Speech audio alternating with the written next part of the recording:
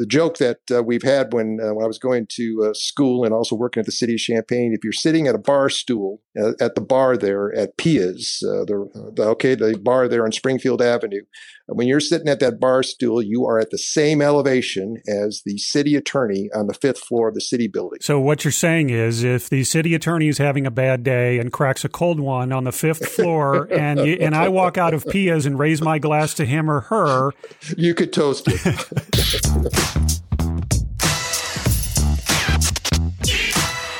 Hey, it's Steve, and I realized for the third time since the podcast launch, bees are a topic again. This time it's completely accidental, but in show 7489, Shane Cultra mentioned Country Arbor's new honey products. Show 7495, I chatted with Casey Nelson of 2 Million Blooms. And now, while I had no intention of talking bees, my guest, Dennis Schmidt, has taken up beekeeping as a hobby in retirement. So we're going to talk a few minutes about bees, and then we're going to jump into how unflat East Central Illinois is and what the bar Pia's has to do with how unflat it is. I think I mentioned this a couple of episodes back. I have notes and audio going back from almost the beginning of the show. And unsurprisingly, 1 year ago on Holstein and Company, the topic was the pandemic. I was talking about this story out of Spain. This is crazy. Here's the headline: Man busted for taking his fish on a walk during pandemic. The story read, in Spain, a man was trying to take advantage of a rule allowing pet owners to leave their homes so that the pets can relieve themselves. The man was busted for taking his pet fish on a walk in its bowl. Police tweeted a picture of the suspect sitting on a bench with his finned friend. The previous month, police in Spain caught a man in a T-Rex costume roaming the city streets. Probably what would make the story even better would be police busting a guy in a T-Rex costume while carrying his goldfish. In the email inbox, a question from Gregory who says, my family enjoys listening to your show every week when it comes out, and my young son asked, if I knew where your studio is, keep doing what you're doing because we learn something new every week. Gregory, thanks for emailing, and thanks to you and your family for listening every week. And my studio is in the basement. I've got a nice office space down here. I got a couch. I got a big screen TV, a big desk, and my laptop. I've got a laptop that does everything. It is a workhorse. I do all of my writing on it, all of my images, all my graphics, stuff for my business, and the podcast. I've got a USB microphone, plug it in, and I just start recording. And I've even recorded parts of this show sitting in the front seat of my car a few episodes back when I interviewed my mom about learning how to find her podcast app on her iPad. That was actually done with 2 iPhones sitting in the front seat of the car. It just worked out that I had a creative kind of burst of energy and decided to give her a call. But you can record from anywhere these days. All you need is like I said, a laptop or even just an iPhone. So Gregory, thanks again to you and the family for listening. And now let's talk to Dennis Schmidt.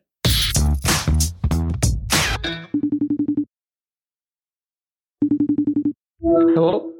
Hello, is this the Dennis Schmidt, former Public Works Director for the City of Champaign? That's correct. That's who you're talking to. How you doing, Steve? I'm doing good. How are you? I'm doing just great. Yeah, and I said former because you're retired. I don't know. You're young, so retired seems too strong a word. It sure feels right, though, to be honest with you. It's nice to adjust to retirement. Okay.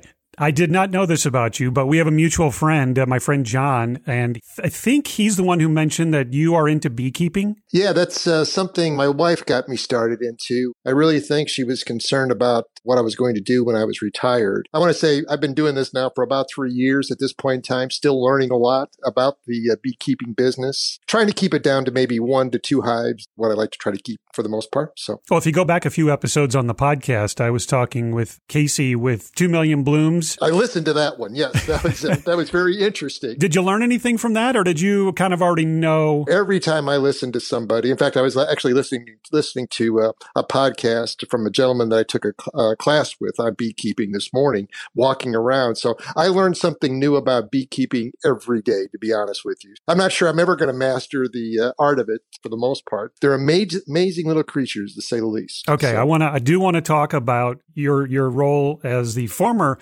Public Works Director, and I have specific questions. But since we're on beekeeping, you've been at it for a few years, what was the most interesting thing that you learned when you got into beekeeping? I think the thing that I've been amazed about is the number of bees that it actually takes. I think a bee and a female worker bee through the course of her life, which is somewhere between, I think 36 to 45 days or something like that, that the most honey that bee will produce is something like a half a teaspoon of honey. Just recently, this spring, I harvested over 40 pounds of honey from my 2 hives. And just thinking about that in terms of how many bees had to contribute to that 40 pounds is just a staggering number. So I think that's the one thing that it's amazing what one little bee does, but yet cumulative of what they can then produce with respect to a hive. That sounds like a really good retirement hobby. It really, and I'm being serious. It really does. Plus, I can tell you're all in because whenever you start subscribing to podcasts on your favorite topics, am I right? Yes, exactly right. You're right. Well, I can't learn enough. And then strange things happen to my hive. And so that makes you even want to learn more to try to come up with an explanation of how you can improve the next time on things. And I'm only going to share this. I share this only with a very few people. I've been doing this for 3 years. And yes, I do get a queen. I purchase it and it goes into the hive, and then the bees themselves produce additional queens when the original queen doesn't do what she's supposed to be doing, or she starts to lose her skills of laying eggs. Once I put that queen in the hive, to this day, 3 years, I have searched for queens and hives, and I'm yet to find one at this point in time. I see evidence that they're doing what they're supposed to be doing because you can see the eggs in the various stages of development. So the queen's doing something, and obviously your population is increasing all the time. So that tells you that they're not moving in. There's only one way that the numbers increase. The queen's doing her job, and she's doing it well. But I would just, if nothing else, I would like to be able to acknowledge the existence and see one and thank her for what she's doing, if nothing else. Someday you're going to actually find the queen, and you're going to be talking to the queen, and you're going to be like trying to take a selfie with it, and your wife is going to be like, "Dennis, what are you doing? I found the queen. I found believe me, if I find that queen and I don't bring her down to the hive immediately so she can see it as well, I'm in a lot of trouble at that point in time. Yeah, so anyway. you have two wives. You have your actual right. Married wife, and then you have the queen, and she's tired of hearing about the queen. So find the queen already, get the picture, and then let's go out to dinner. So Dennis, you're the former public works director, and I walk every morning. I'm a pretty avid walker. I see things I've never seen on just about every walk, but one thing I see all the time is the change in elevation around the cities of Champaign and Urbana. And it, we always think of this area as flat. Right. Mm-hmm. And so I was talking to, this friend John that you and I both know, and he said, you should talk to Dennis, the former public works director, about this because he would probably have some things to share. John used to, in his role, used to work with you, I know, for the company he worked for. So let's get a little geeky here and talk about elevation in Champaign and Champaign County, if you could. Sure. You're absolutely correct. When you look at, or you always hear about how flat central Illinois is, but you're absolutely correct. There's a great deal of elevation in the community. In fact, I hate to say this exactly, but really for the most part, the Champaign-Urbana area, when it comes to drainage, is kind of located on top of a hill. We're on a crest here in Champaign County. It all has something to do with the ice age and moving soil and rocks and everything else. But really, we sit at on a hill, and that's one reason why, especially when you speak in drainage terms, unlike St. Louis or other communities that are along river where they'll have flood stages and it goes on for days and weeks at a time, if we ever do have a flood event here in central Illinois, Champaign County specifically, it only lasts for a few hours. You have 5 or 6 hours. And the reason why is because we're really the headwaters of a number of drainage systems here in Champaign County because we are located on a hill or a crest, if you want to call it that, in central Illinois. I think we talked earlier at one point in time about the fact that how this all works is we have watersheds. There's 6 of them that serves the Champaign-Urbana area. And really what we're really just talking about is this is a drainage basin and, water runs downhill. What doesn't get absorbed, I should say, in the ground runs downhill. Yes, we have inlets and storm sewers that help make that go faster, but all of it eventually ends up going into creeks and channels that are in each of these drainage basins. You've heard of some of them. You've heard something referred to as the Boneyard Creek. Well, there's a Boneyard Creek watershed that is the main way for stormwater to leave, really, for the most part, almost all of Urbana and 60% of the city of Champaign. The water that runs down into the Boneyard Creek and then is transported out to the river system for the state of Illinois and then eventually into the waters of the United States as well. And another interesting fact with all this is that the Boneyard Creek eventually drains to the Wabash and then to the Ohio River. Okay, but you've also probably heard of another one that's often talked about here is the Finney Branch, which drains most of southwest Champaign. The Finney Branch eventually drains into the Kaskaskia and into the Mississippi River. So that's once again the illustration of how we're on the divide here.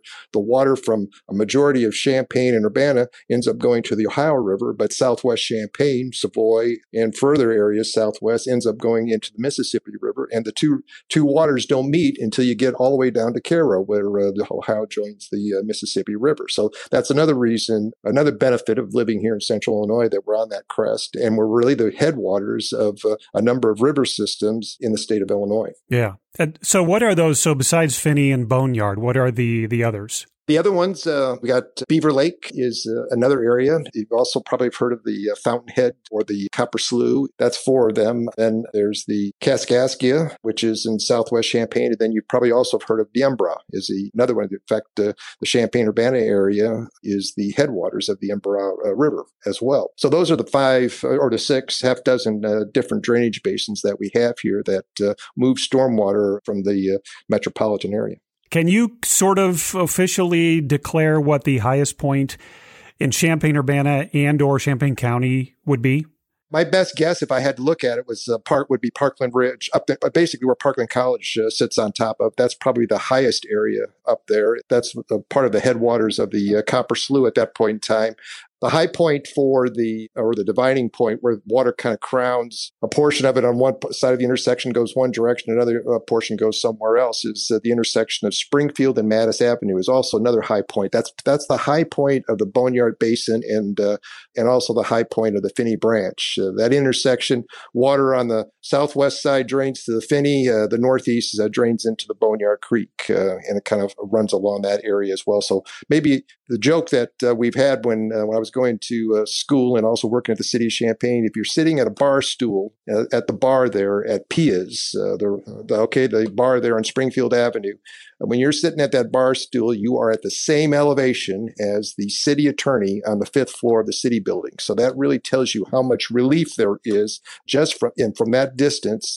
And I must admit, when somebody told me that, I had to go check the maps on that. And sure enough, that's exactly what it is. There's about 70 feet of fall from that bar stool and at Pia's to the city building by the time they're on Neal and University Avenue. So what you're saying is, if the city attorney is having a bad day and cracks a cold one on the 5th floor, and I walk out of Pia's and raise my glass to him or her, you could toast him. You could toast him and her, and they will toast me right back. Okay, you bet. Yeah, exactly. Then it continues to get even lower as you go into Urbana, because obviously the Boneyard Creek runs from west to east, and so as it passes through the university and then through the city of Urbana, you're losing elevation even more as you go further east as well. So. Yeah. So as far as Champaign-Urbana goes, what would be one of the lowest points? I'm going to guess.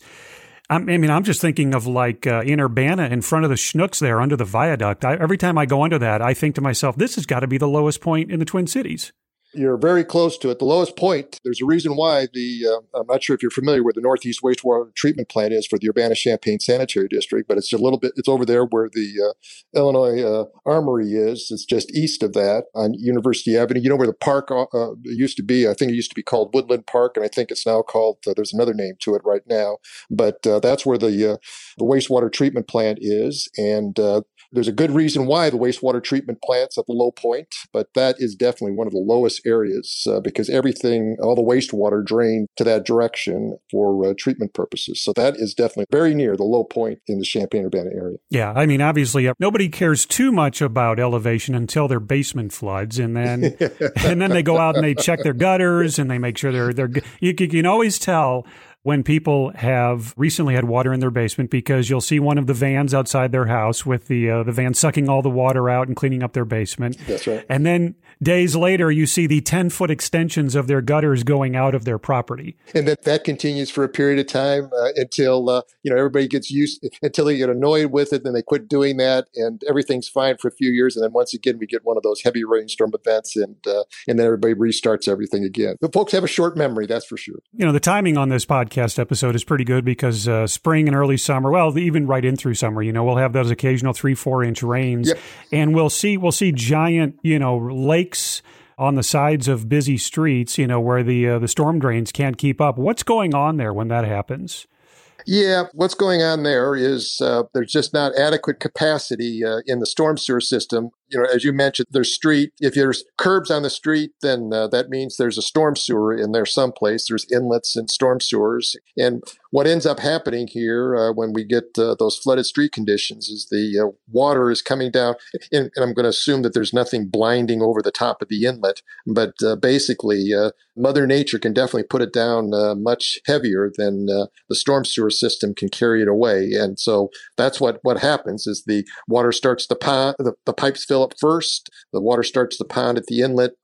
If it continues to build up, then obviously it then gets out into the flooded streets, and has to happen then is the system has to, the rain's got to stop, and the system has to adjust itself and drain itself down. And the last thing to drain will be that flooded street at that point in time. So that's what's going on at that point in time. So every time a building is added somewhere, whether it's a housing development or a new office building or, a 10-story high rise for student housing, I mean, water, and storm drainage has got to be factored in, right? And I imagine that there are limits that are placed, or does it really not matter that much because the same amount of water is coming down and just it's coming off of a roof instead of a smaller roof? That's exactly what happened. To answer your question, it kind of it's maybe there's two parts to it, and I got to change locations. But especially in the campus town area, that area was 100% impervious anyway. In other words, it's all kind of. In other words, it's building materials, constructed with building materials there that don't absorb any water.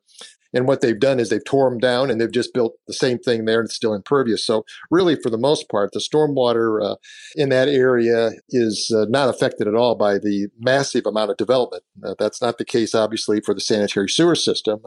Obviously, the more people you put in there, there's more wastewater produced. But stormwater-wise, there's really, really very, very little effect at all. And if you're a longtime resident here, you probably can remember when the viaducts flooded, when there used to be flooding at Green and 4th due to the Boneyard Creek.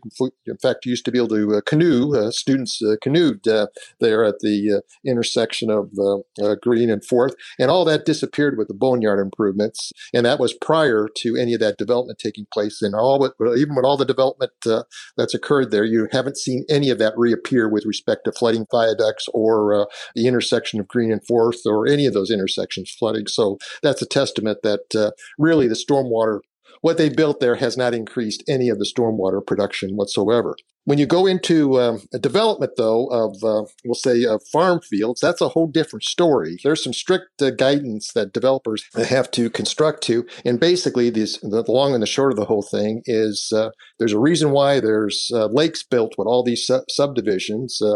Yes, it's an amenity for some of the residents, but it's a major feature in the stormwater for that subdivision because what they're required to do is they cannot release any more water from those developments than what was produced when it was farmland. So they've got to mimic the pre-existing condition with their development. And there's only one way to do that, and that's to build a detention basin and store the water in the detention basin and then release it at a very slow rate after the rainstorm event's over. And our detention basins have been done very, very nice. They look like they really are. They've been turned into parks with giant lakes. That's exactly right. At last count, I think there were 170 some, maybe there might be even up to 200 lakes in subdivisions in just the city of Champaign. So it's a major component of the stormwater management in the community. And obviously, it's obviously helped with the management of the stormwater as well. Okay. Dennis, before I let you go, what got you interested and led you down the path to the Director of Public Works, now retired, but what led you down that path? What got you interested in that?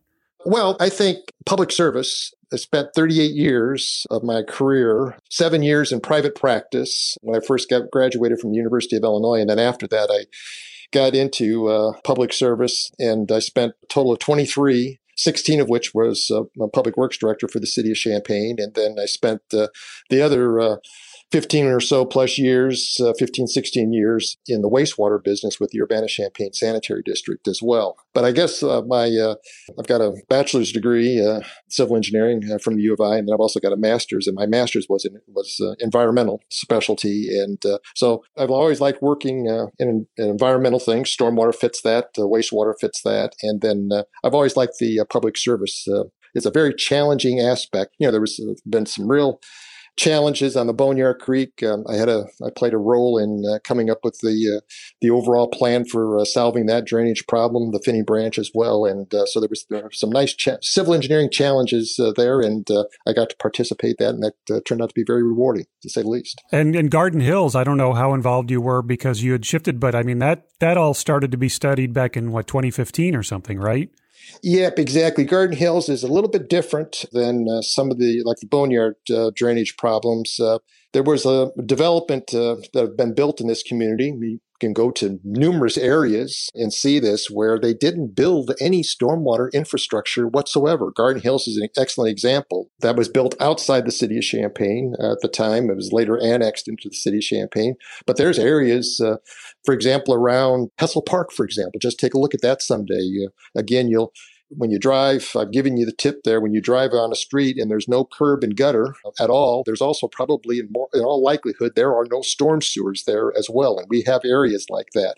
And Garden Hills is going to be an interesting project work, because what the city's going to go in there is not only address the stormwater issue, but they'll also end up transforming obviously, if they build a large storm sewer system there, the streets aren't going to hold up, and the existing streets are. So the new streets are going to have to get built. They're going to put sidewalks in there and street lights, and it's going to be transformative to that community. And what we've seen with other the city's seen with large infrastructure projects that we've done over the years, if the municipality makes this large financial contributions, a lot of times the private sector, the homeowners, will then reinvest in their properties as well. And we've seen that up there with Washington Street West and Washington Street East as well, a stormwater project. So that's what the real hope is with Garden Hills, is that'll transform that area and help improve it as well. So from that standpoint. Yeah, it's fascinating to imagine a time when Garden Hills was not a part of Champaign, because it feels like it has been forever. But, if you lived there, you're frustrated with water.